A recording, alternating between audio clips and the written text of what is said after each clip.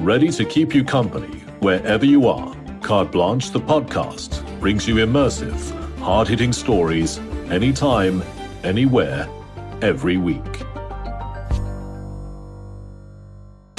Welcome to another episode of the WholeWeek Wrap with the Daily Maverick. Coming your way in this week's wrap. Sona's done and dusted, but the DA's kicking up dust. Could a Minister of Electricity fix our load shedding problem? Ferial talks about the solar revolution. ChatGPT, it's Masa versus the machines. And we tip our hats to Gift of the Givers. So stick around, we have lots coming your way. Welcome to another WholeWeek news wrap. Ferial, thank you so much. So much to talk about. Are you soned out yet? Masa, I'm completely soned out. I think there were a couple of surprises in the president's speech. And of course, what's becoming performative drama almost every year now with the EFF we know is going to disrupt. I've been calculating in its first years of disruption, things would go on for perhaps an hour or so.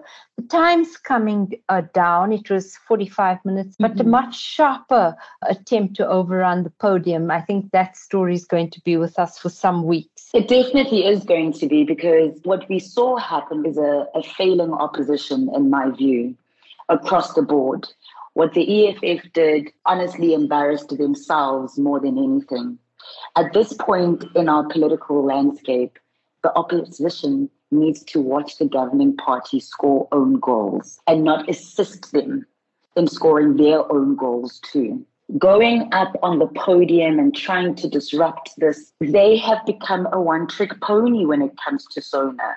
It was fascinating the first few times that such a big occasion can be disrupted in this manner, but it's ineffective in 2023 because the State of the Nation address continued with or without them. So what did that achieve ultimately? I think now, like you say, people are getting tired of it. I was watching on social media and there was almost no support for what the EFF did. I did think, and I'd love to hear your views because you were in the House, that maybe the Speaker was a little bit too fast to call in security forces, because you have to be very careful of not securitizing your parliament and allowing in security forces. It felt to me like the parliamentary security, the white shirts, that they did have it under control without that SWAT team having to come out in the way that she called them and as quickly as she did. Love to hear your views. Obviously, at Sona, there's always a heavy police presence and there's always like a heavier security measure. The Speaker of the House was getting a lot of flack, not only from the opposition benches, but from her own side too, because the ANC MPs were saying to her, deal with this now, deal with it, even before. And there was a point when she said, messian, meaning, leave me. This is my mess to sort out. Because the MPs, the ANC MPs were saying, are you going to allow this mess? Are you going to allow this mess? And she said, and my mess. It's my job to make sure that there's no mess here. Leave me. So she was battling not only just the opposition, but her own party members as well, and got so flustered at some point, forgot people's names and, honorable whatever. But from being within that proximity, I do believe that it wasn't completely unwarranted, and the Presidential Protection Service was needed, because when the EFF got onto the podium, it was unprecedented. But I don't want us to focus too much on the EFF, because I think that's also what they wanted out of this. That's true. When I'm saying also that from across the board, the opposition is just failing, because I was also disappointed in the Democratic Alliance to flip-flop in the way they have about the state of disaster. It's silly. We've got articles from less than 6 months ago saying take the Democratic Alliance advice and declare a national state of disaster. And before 24 hours had set after that thing was declared, they've already said, we're going to challenge this. This is awful. Which teaches us there's no strategy. No, so it was really interesting that even as before the president had finished his speech, that press release came to us over WhatsApp saying that the DA's already briefed council, which meant that was their strategy. Obviously, all of us then called up that press release from November 2022, where the DA in fact asked for a state of disaster. They're saying they asked for a ring-fenced state of disaster around Eskom, and not the national state of disaster, which we are now in. We've yet to see the regulations to understand what it means for our lives, what it means for electricity. And your thoughts on a new Minister of Electricity? Yeah, Masa, that really was a surprise. I had been reading with great interest in the week, perhaps the sharpest 4-page letter that the business community had written to the president. And in there, they looked at the characteristics of what a good cabinet is. And then they said these 5 portfolios are vital for our country and they're vital for business in our country. And one of them was, they said, you actually have to separate out the minerals and energy portfolios because they work against each other. And it's too much power in the hands of a single minister. So I do think that somewhere along the line, the president got that message very carefully. He's now going to appoint a minister of electricity, and that person will sit in the presidency along with the minister in the presidency, Mondli Gungubele. So that presidency is becoming a big and powerful thing and something that we have to watch. I'm very interested to see how are you going to have this kind of tripartite grouping of ministers responsible for energy, responsible for Eskom. How will they job descriptions and their portfolios differ, because you've now got Gwede Mantashe, you've got Pravin Gordhan, and a new incoming Minister of Electricity. So I think that could either be Park Stow or Sihle Zikalala, probably the former rather than the latter.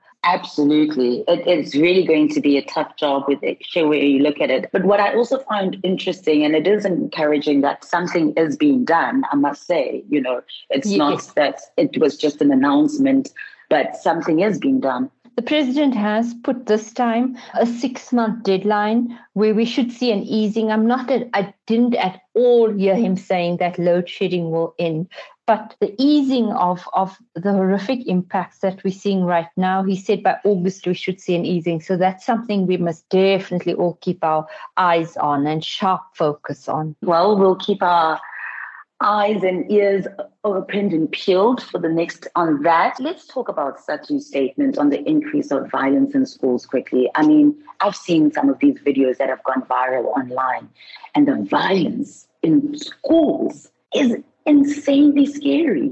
From teachers on learners, learners on learners. It's so dangerous. Absolutely. My friend is a teacher, and one of the reasons she left Johannesburg was because she experienced violence at the school, and that story is multiplied so very many times. It is one of those quiet crises that shouldn't be, and every time we see these incidents, there's a shocked response such as what we're seeing now. But I do think that there's studies and also prevention work to be done, because the schools cannot be such sites of violence as they have become. I don't know how they're going to instill the security that's needed at a school, because it's supposed to be like a safe haven. Parents drop off their children there and they are supposed to be under the guidance and safety of some sort of an authority, which is the school. But when we're having school kids bully other school kids to the point where they're committing suicide, just the incidents that have happened only in 2023 alone, and we are only in our 2nd month, it's scary. It's really, and that's why I think you see the move to homeschooling for those parents who can really accelerating at pace, Masa. Need a pick-me-up? It's time for some more green shoots as Ferial and Masa tell us some good news. So Ferial, please school us on this one, because if you are anything like me prior to 2 weeks ago, I was living under a rock. And I didn't know about something called ChatGPT. You didn't? Can I tell you what I had to read up? I was like, oh, have I been living under a rock? I thought it was some Gauteng province chatbot service. Yeah. Educate us, please.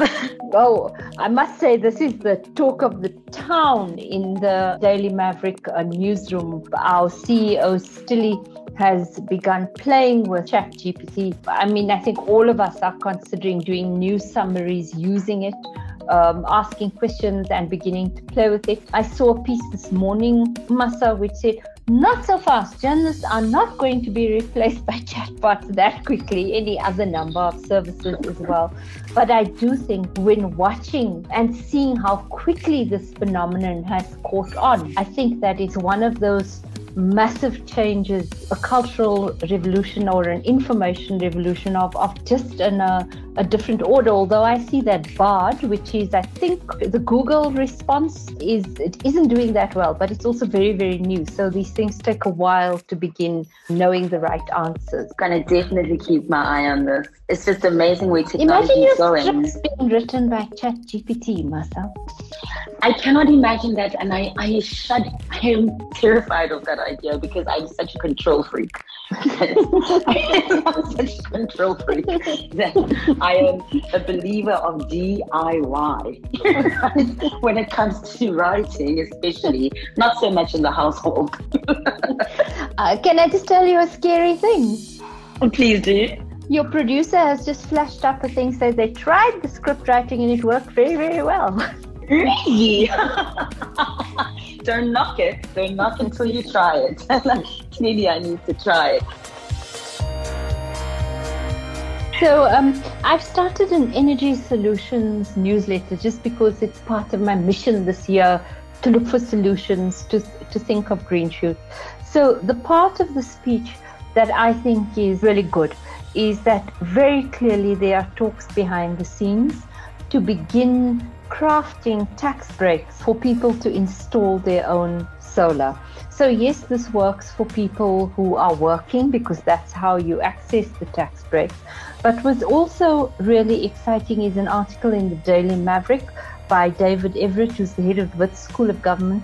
There's a wonderful project, and his argument is that if we roll out solar onto the various informal settlements, you could create the solar revolution, which we've been speaking about for weeks now, where if last year, for example, we mitigated a full stage of load shedding through the installation of solar. If we do that at scale, we could take out 5 stages of load shedding, which would take away the worst pain and these darkest moments that you're speaking about. And what I loved about David's article is that there are methods of doing it, because if you look at a rollout in Nairobi, if you look at parts of Uganda, we can do this. All we need is the right kind of thinking at city and provincial level to do so. So that's something that I'm going to be following very carefully, and also listening out for the budget speech, where I think we're going to see the detail on how businesses and residents can claim back a portion in tax of your spending on the installation of solar. I think that was actually one of the positive points as well that came out from the State of the Nation address. And it just reminded me of what we're seeing, the devastation in Turkey and the earthquakes, and how that government has also changed things around in terms of tax and tax laws so that business can survive. Because when there are unprecedented times, you need to act in a way you wouldn't ordinarily. I must say my eyes have been glued to that story all week. The Yuban devastation, something else. Huh? It is something else. And when you see those visuals of people who are being saved, and the children especially who are being saved out of that rubble and who've been trapped, it's goosebumps and it's heartbreaking. And we're seeing international relations come together in times of crisis as usual. I mean, yes. Turkey and Greece don't have the greatest of relationships, but Greece is one of the countries who's now providing aid.